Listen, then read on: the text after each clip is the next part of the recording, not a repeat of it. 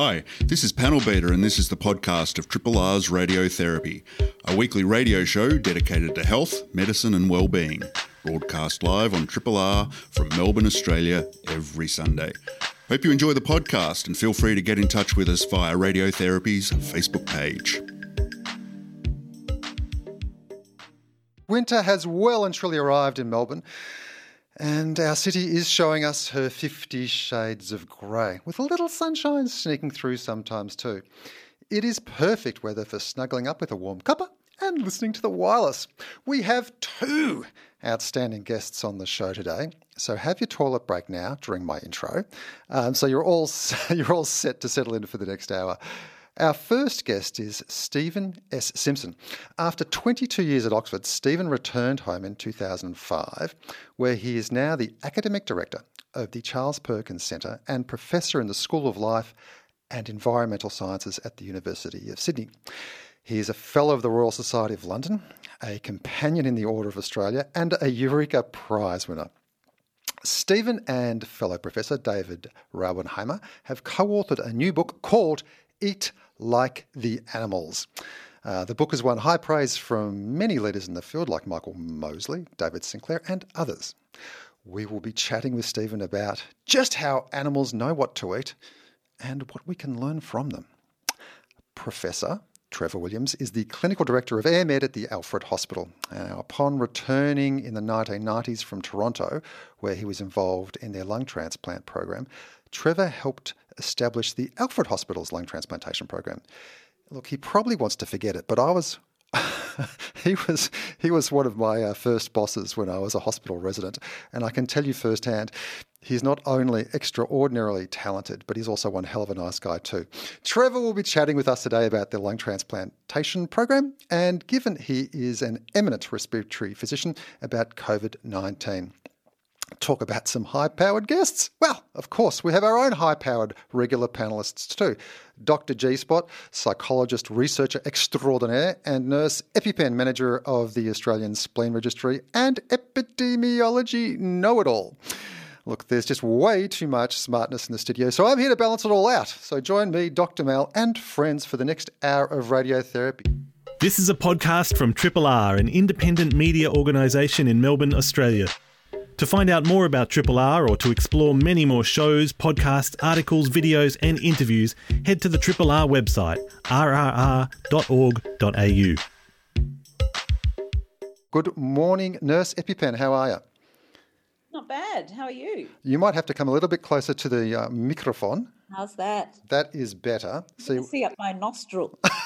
That's a fantastic view. It is absolutely fantastic. You haven't explained to the audience how we're doing this morning. We are being very responsible and we're socially distancing. How are we doing it this morning? Well, we're sitting in one room in this one studio. You're in another studio. Dr. G-Spot is in her studio. We're all zooming away. We are all zooming away. G-Spot, how are you? I'm great, thanks, Dr. Malpractice. I'm comfortably here at home in my home studio, as EpiPen said, and I can't wait for this show. It sounds awesome. Yeah, it's like walking a high wire. You know, normally, I said to you guys, I come into the studio and it's laid back and my pulse rate actually goes down.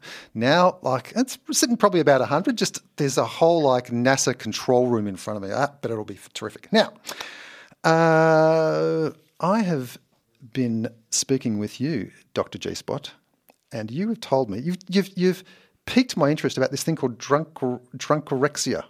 Is that right? That's right, Dr. Malpractice. I was wondering if you and EpiPen had ever heard of Drunkorexia. Never. No. What is it? Okay, well, that's exciting then. I get to introduce you to the topic. So basically, it's not in any of our diagnostic manuals, as you might imagine.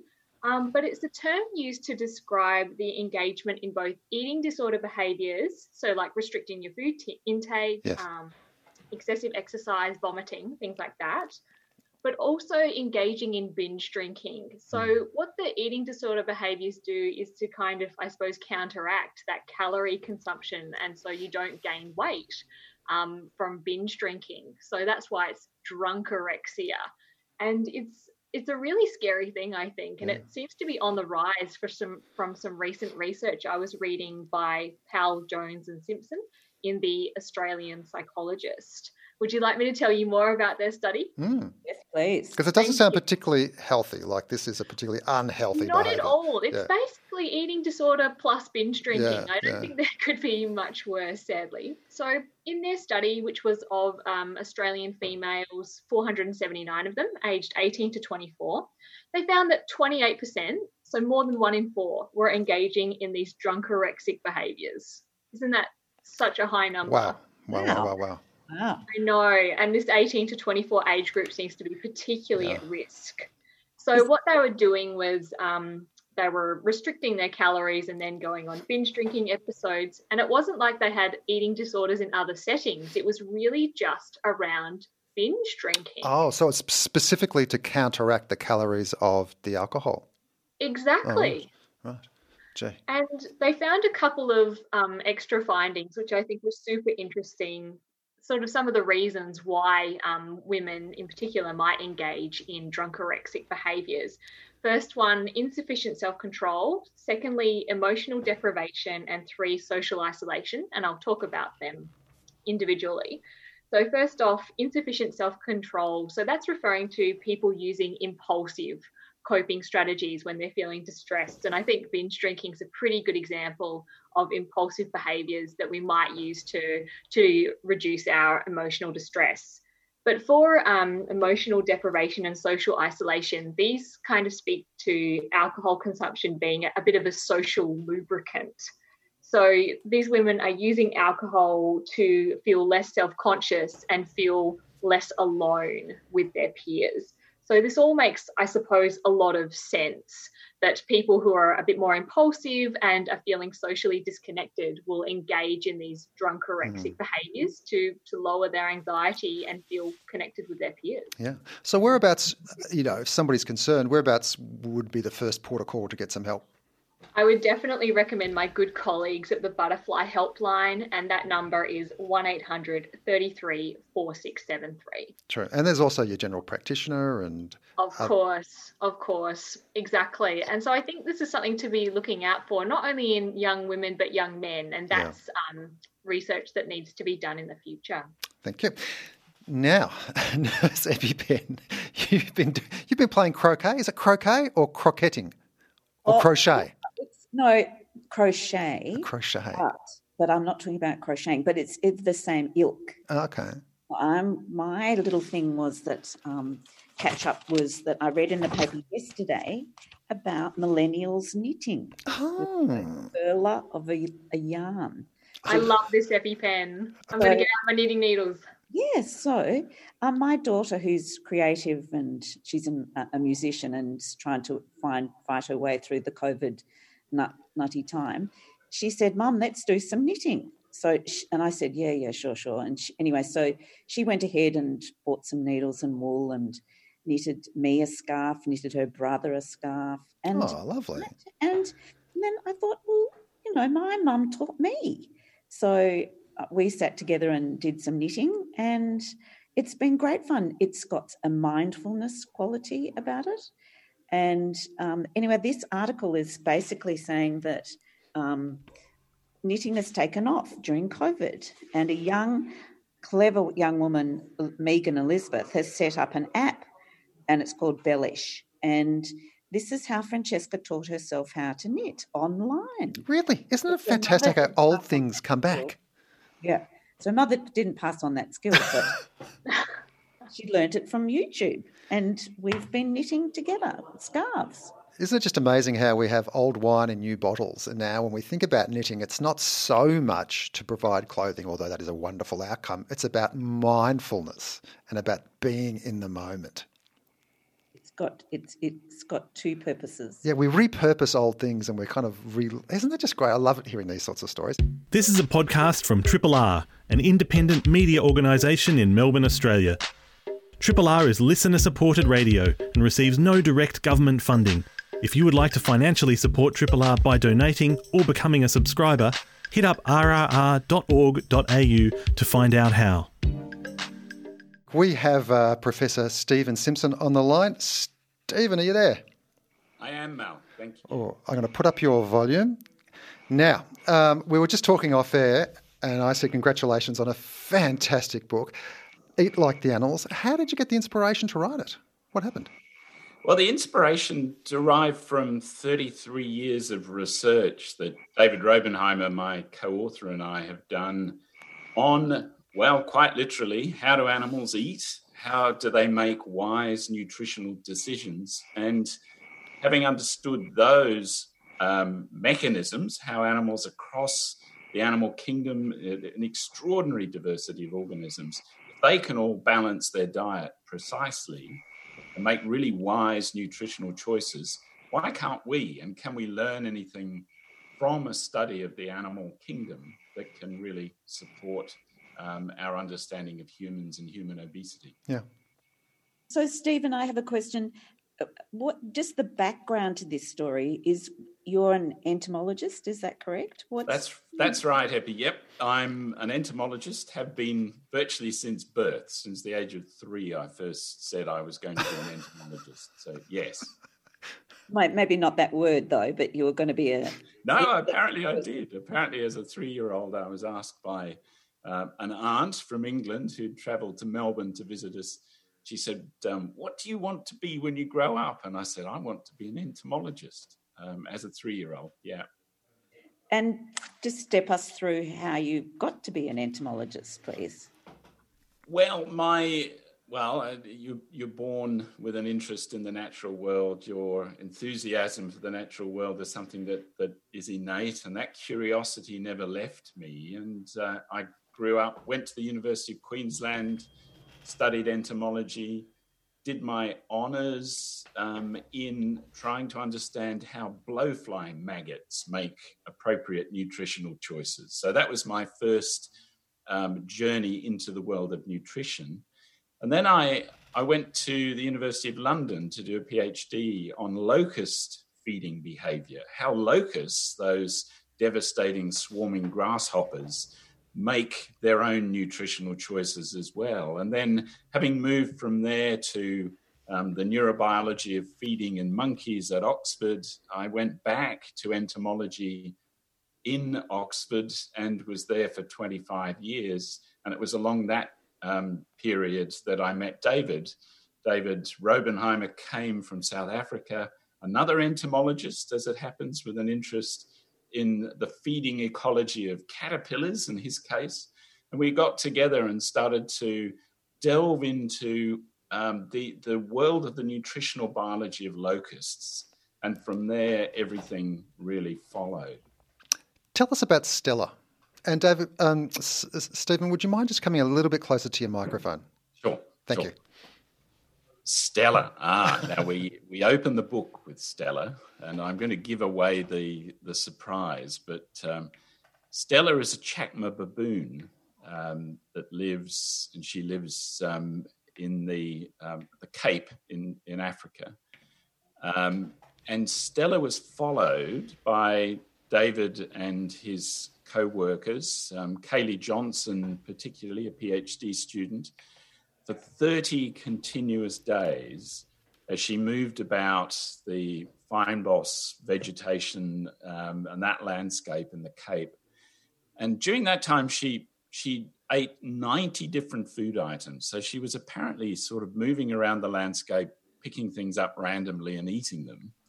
And some of those things were cast-off human foods. Some of them were natural foods, enormously variable in their composition. But when Kaylee took all of the food items and analysed the nutritional intake of Stella, the baboon, it turned out that she was precisely tracking a ratio of protein to fats and carbs, which was a 1-to-5 ratio, which supports optimal health in a female Chacma baboon.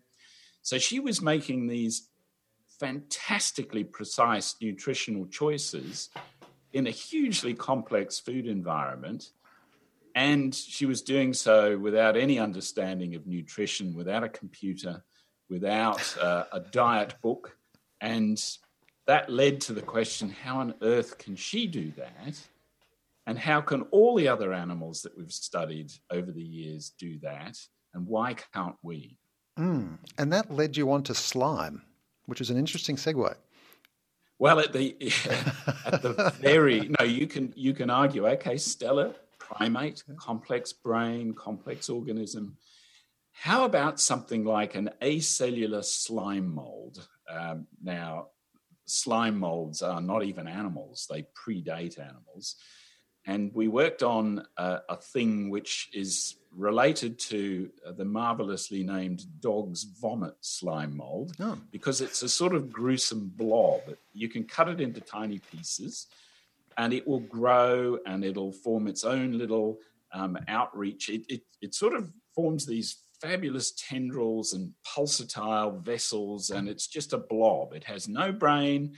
It has no arms or legs. It's just the blob, just like in the B movie, The Blob. And so what we found was that if you gave it nutritional choices to make, it had, again, just like Stella, the capacity to mix a perfect diet to optimize its growth.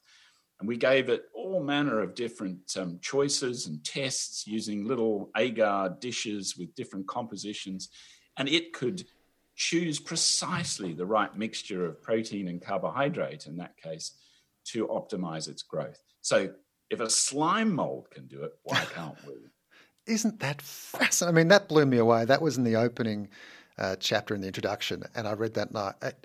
Yeah, exactly what you said. There was no dietitian advising. There was no complex computer program saying slime mold, eat this, eat that. It kind of intuitively knew it. Right. And so take us from that to the rest of your research, particularly get us to the protein leveraging theory.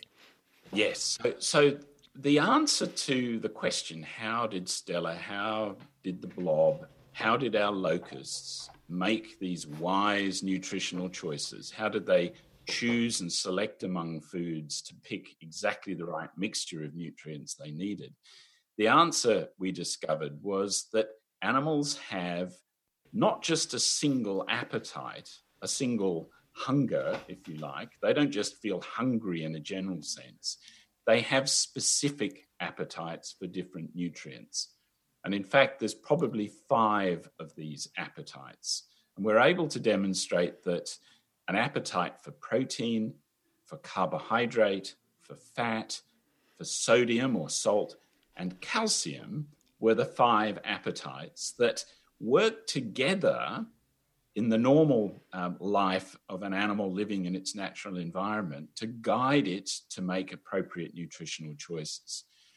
But if you take an animal and you put it into an environment where its nutrition is imbalanced, so it can't mix the optimal diet and those appetites can't work together, then they compete with one another. And we discovered initially in locusts and then ultimately in humans that in that competition, protein wins. So the protein appetite, the specific appetite system to control how much protein we eat, is dominant. So if you force your body to have to make a decision between eating enough protein or eating too much or too little total energy in the form of fats and carbohydrates, protein will win. So you'll regulate your protein intake precisely, and you'll let your total energy intake go up or down depending on how concentrated protein is in your diet. That turned out to be a fundamental insight into our understanding, and it provided, in fact, a new explanation for the origin of the obesity epidemic in modern human societies over the last 50 or 60 years. So take us through that. How does the protein leveraging theory explain or help explain the obesity epidemic? So the critical thing here is just to remember that your body is regulating its intake of protein. Now, that actually had led to people ignoring protein in the obesity epidemic. So if you actually track the intake of energy over the last 60 years, during which time the obesity epidemic has risen and risen, the increased calories that have driven obesity, and it's principally eating more calories, not expending too few, that has driven the epidemic. Those calories have come in the form of carbohydrates and fats. In some countries, it's more carbs than fats, and in other countries, it's more fats than carbs. The protein intake has remained remarkably consistent across populations across the world. And we realized that although people were saying it can't therefore be protein that's contributed to the epidemic because there's no extra protein calories being eaten, we realized that it was the regulation of protein that was driving the epidemic. And so if you look at what's happened in the modern industrialized food system or food supply over the last 50 or 60 years, protein has been diluted by the addition of more and more highly processed carbohydrates and fats. Now, not by much, by 1 to 2%. In the food supply, protein has gone down by 1 to 2% because of the superabundance of all of these, particularly sugars and starches and fats. But our body, in maintaining its intake of protein throughout this time, has driven us as a population to eat 10 or 15% more calories to do so. So that was the explanation. We've changed our food supply. We've industrialized our food supply. We've diluted protein. We've removed fiber. That's another critical component to the story. We've therefore concentrated the calories in our food supply. And by virtue of the fact that we've also diluted protein, our bodies are forcing us to continue to consume calories until we reach that target level of protein. And as those extra calories in the forms of fats and carbs have driven the obesity epidemic. There's a wonderful anecdote in the book where you're invited to give a speech at, I think it's an aging conference in the early 2000s. And at the time, the prevailing wisdom was that calorie restriction slows down aging. And it sounds like you very tentatively proposed the idea that perhaps it's protein restriction that actually has the major effect on that. Tell us about that. Exactly. So we were led to ask the question, well, if our bodies care so much about not eating too much protein, so if you regulate your protein intake, it means you're eating neither too little nor too much. Now, there's a very good reason for not eating too little. You need the nitrogen that comes in protein to build new tissues, to maintain your tissues, to reproduce, and so on.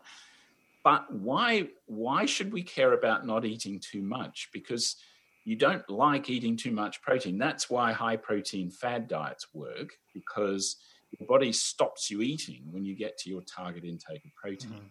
And as biologists, as evolutionary biologists, we were left asking the question, well, does that imply that there's a problem with eating too much protein?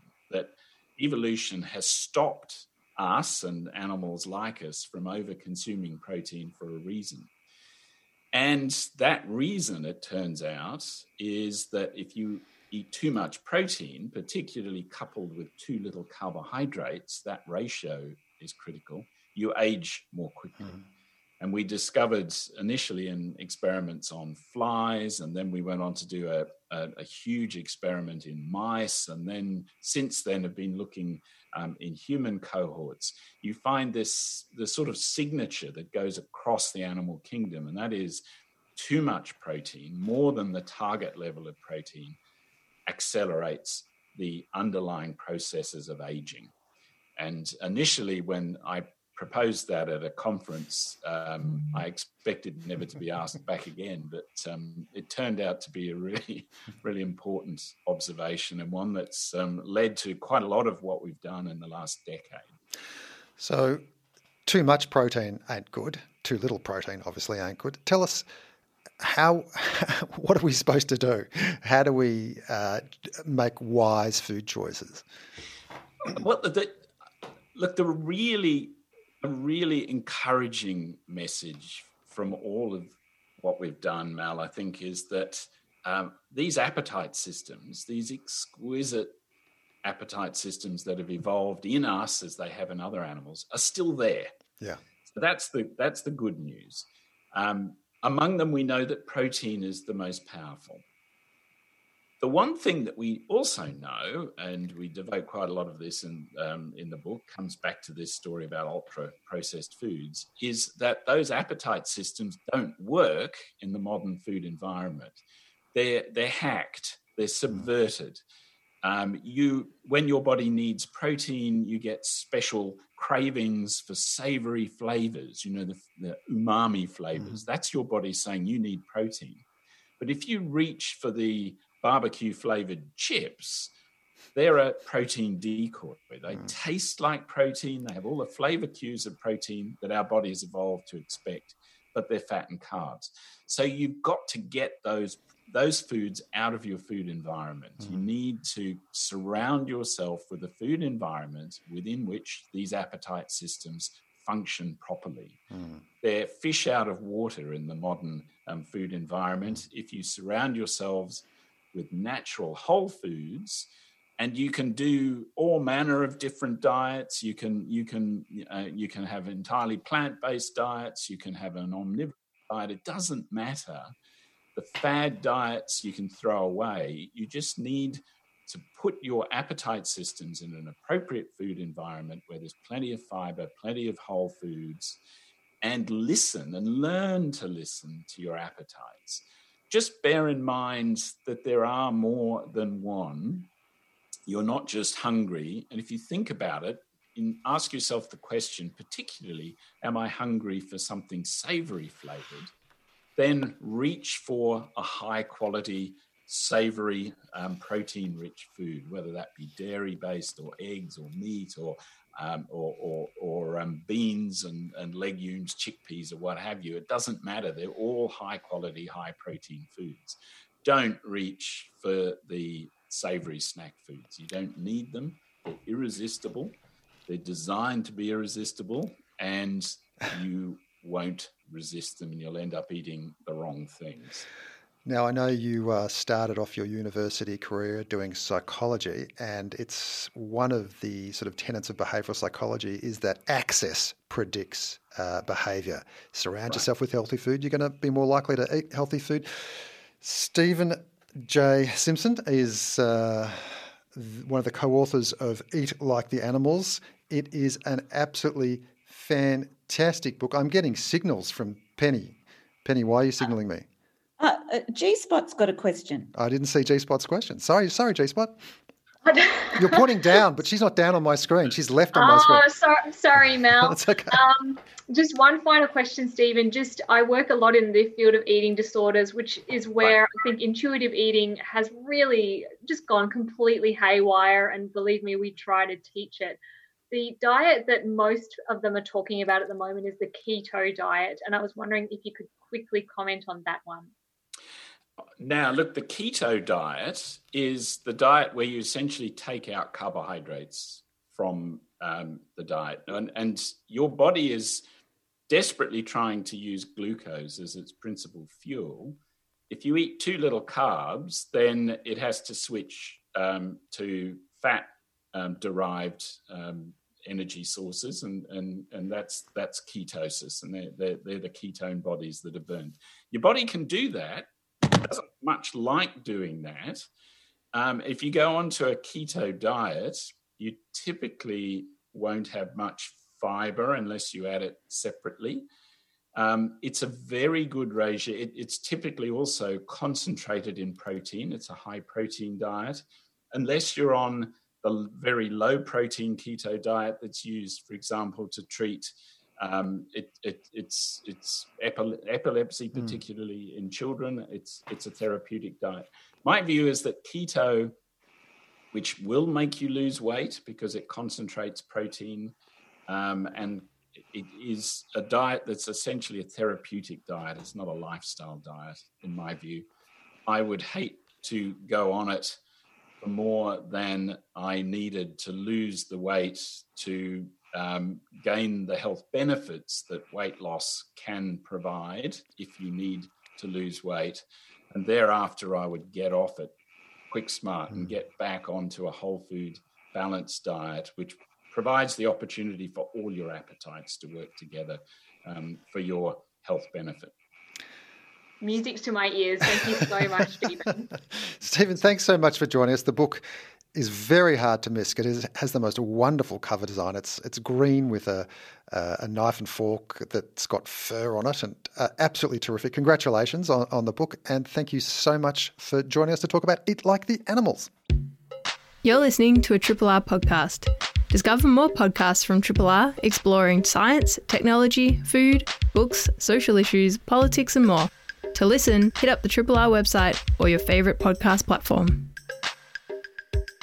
I was going to say on the blower, but it's not really on the blower. It's on the Zoom. We've got Professor Trevor Williams. Good morning, Trevor. Good morning, Dr. Mel. How are you? I'm very, very well. Thanks so much for joining us. You're coming to us live from your living room, it looks like. Actually, I'm down the peninsula, so it is a long weekend after all. It is. Some of us get the weekend off.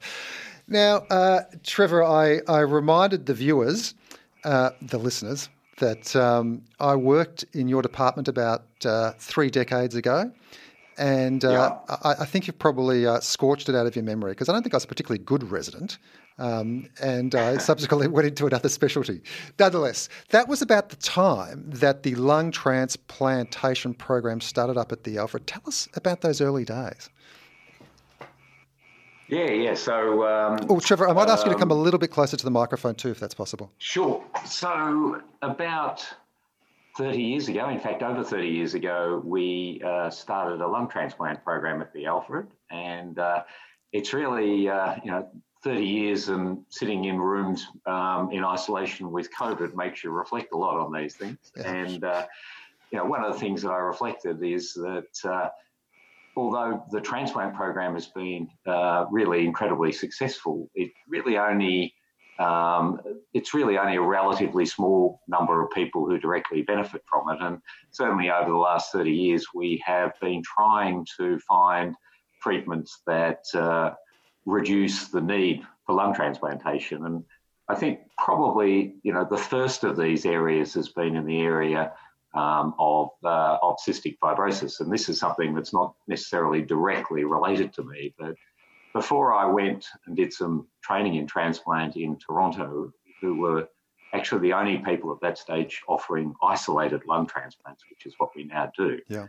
I was a registrar, and basically many of our young people with cystic fibrosis, there was nothing we could do. They'd reached the end of their life. And I still remember particularly mothers sitting with their families or with their children, waiting for them to die in hospital. And it was quite amazing when I returned and we were able to set up a transplant program that things really started to change, and the same mothers were with their children and other children in the same family, and they were having transplants. And some of those have really done remarkably well.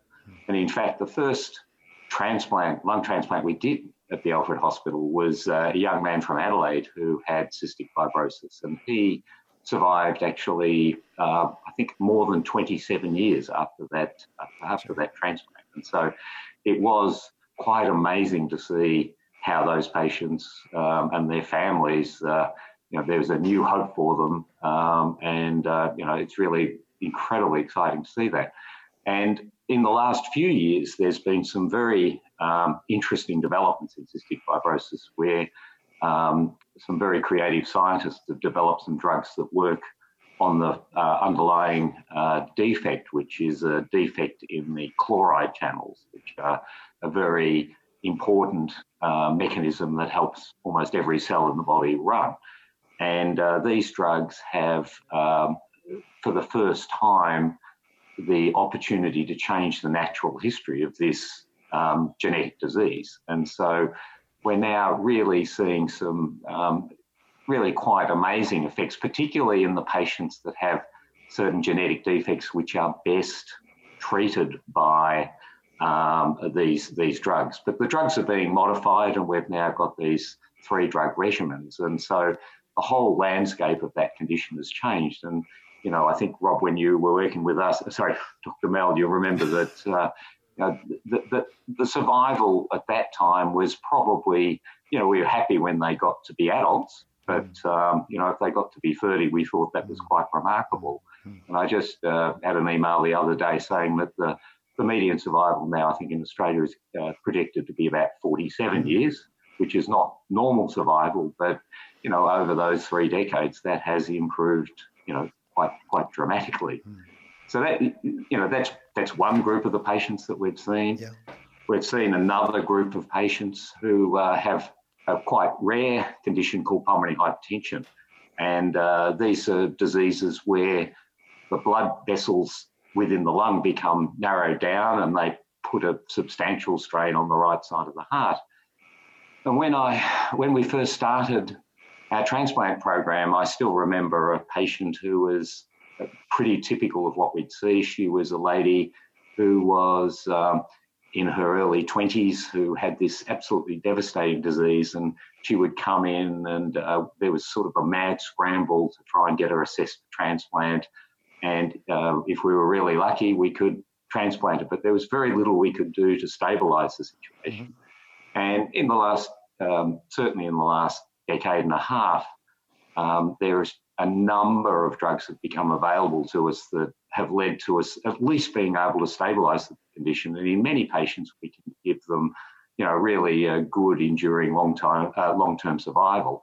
And so, in the last 5 or so years, these sort of young patients come in. We're really quite confident now that we can support them. And if they turn around, that's fantastic. And if they can't turn around, then we know that we have transplant as a backup for them with, all the bells and whistles that we have available to do it. And so, it's just another condition that, over that period of time, even though the number of transplants has grown substantially, it's really these other background conditions that we've, really been excited that we've been able to do stuff that means that we don't need to move to transplant with many of them. And so that's something that, in reflection's been very exciting. But, we have been reflecting based on sitting inside in isolation with COVID. So there's plenty of time to reflect on it. So, Trevor, EpiPen here. My cousin died from cystic fibrosis. And he died when he was just before his 21st birthday. He lived in the UK. Yeah. So he would have probably had an opportunity to have had a transplant had he been living now. And you, your conversation with us, you said that Alfred's been doing a few. Could you just, what numbers of lung transplants are you doing per year?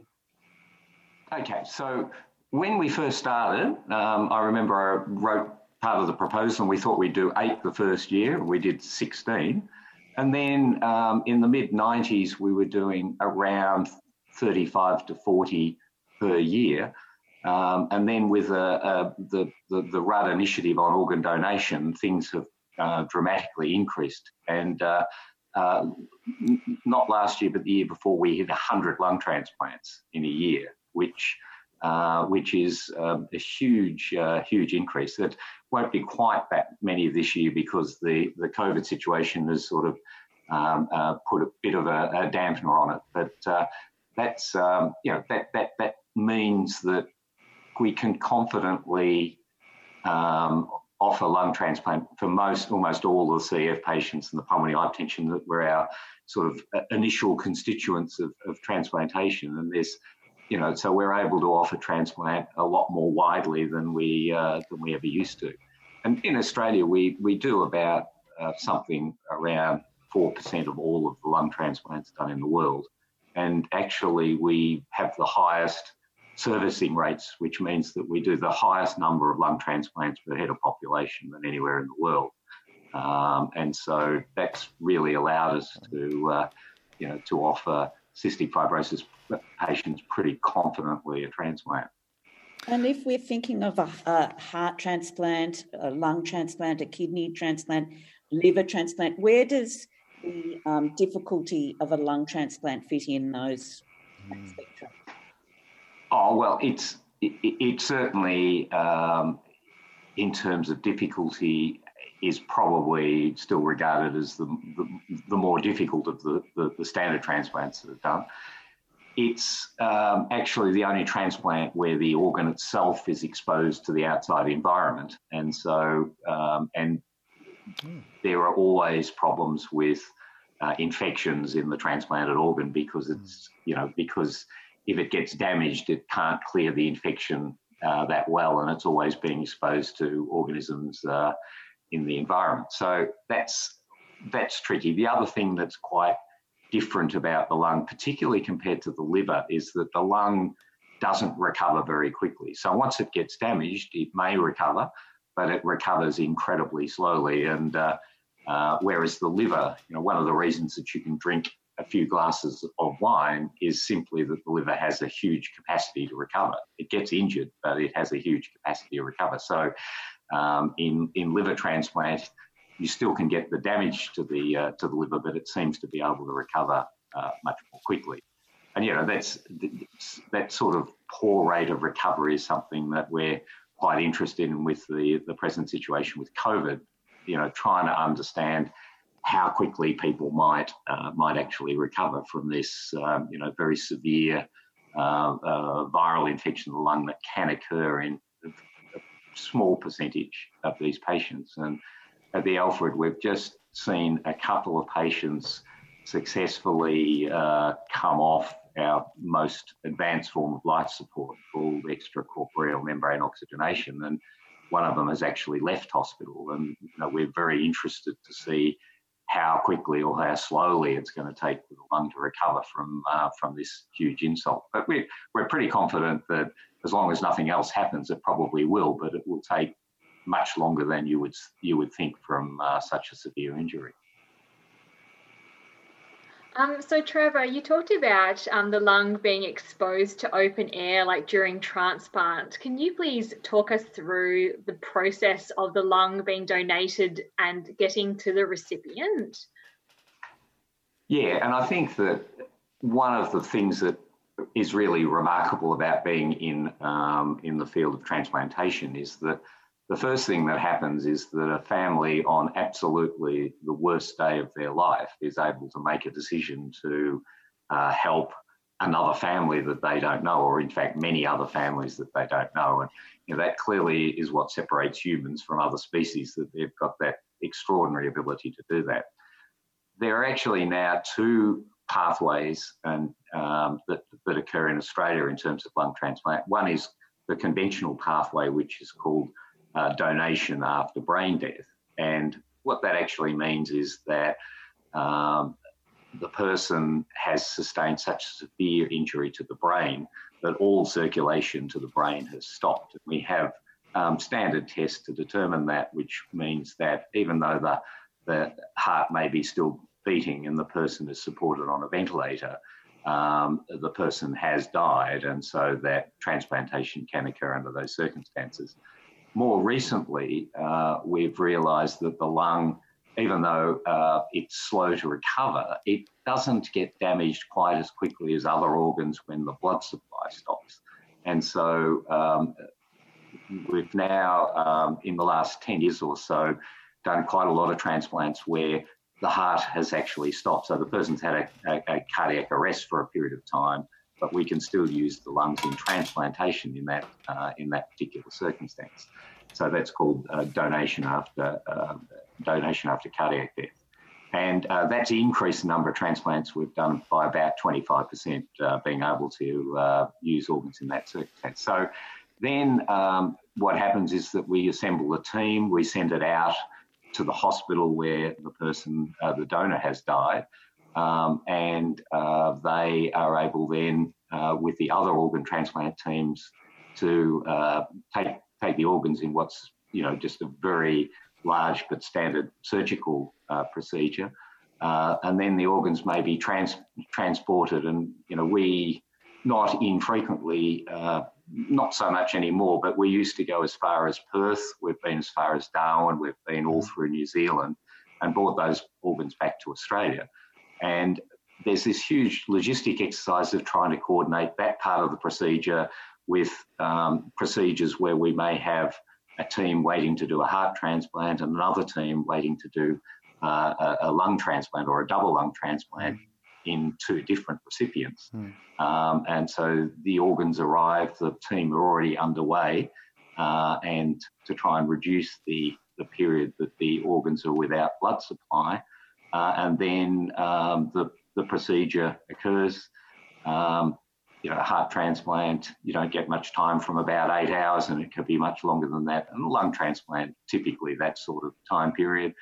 And then they all go back to the intensive care unit and have various stays, anything from a couple of days to a month, depending on how complicated things are. And then hopefully a relatively long period of rehabilitation. And then the plan is to return people to full normal capacity. It's an exceptionally complex process, not just in terms of the operation and in terms of the post-op management, Trevor, in terms of the, managing the immune response and infections and all those very difficult bits of physiology, but just the logistics of teeing it up, of making sure that everybody's in the right place at the right time, with the recipient, with the donor, with the surgeons, with the theatres, with the transport. Just those logistics alone are like a Rubik's Cube. So congratulations. It's an amazing achievement, especially that we are one of the per capita world leaders in lung transplantation. That's just absolutely... I didn't know that, so well done. Are you planning some sort of... Thanks, Dr. Mel. Are you planning some sort of celebration, and are we invited for the 30 year? Yes, we are planning some celebrations, but the celebrations did get put on hold because of some other events that seem to have overtaken us just at the moment. But no, we'll be celebrating it. But again, none of this happens without families who make the ultimate decision to help other people. Yeah, it really is an extraordinary achievement from so many different angles, and I reckon there's a couple of good books in this. Trevor, we were going to ask you about COVID, but unfortunately we've run out of time. Thank you so much for joining us, and we'll see. I think people might be COVIDed out. Yeah. I know I'm zoomed out. COVID, there is a bit of fatigue with the information of Zoom as well. Thanks so much for joining us, and we'll see you at the celebrations. No, you have been listening to Radiotherapy. You've been listening to us on live on the wireless, but you can also listen to us on the web via podcast and via live stream.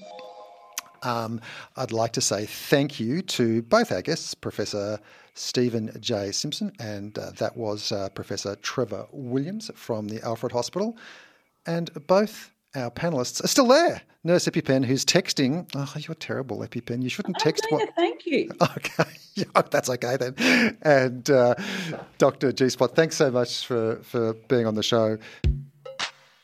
Hi, this is Panel Beater. Thanks for listening to the podcast of Triple R's Radiotherapy, a weekly radio show dedicated to health, medicine and well-being, broadcast live on Triple R from Melbourne, Australia, every Sunday. Hope you enjoyed the podcast. Feel free to get in touch with us via Radiotherapy's Facebook page.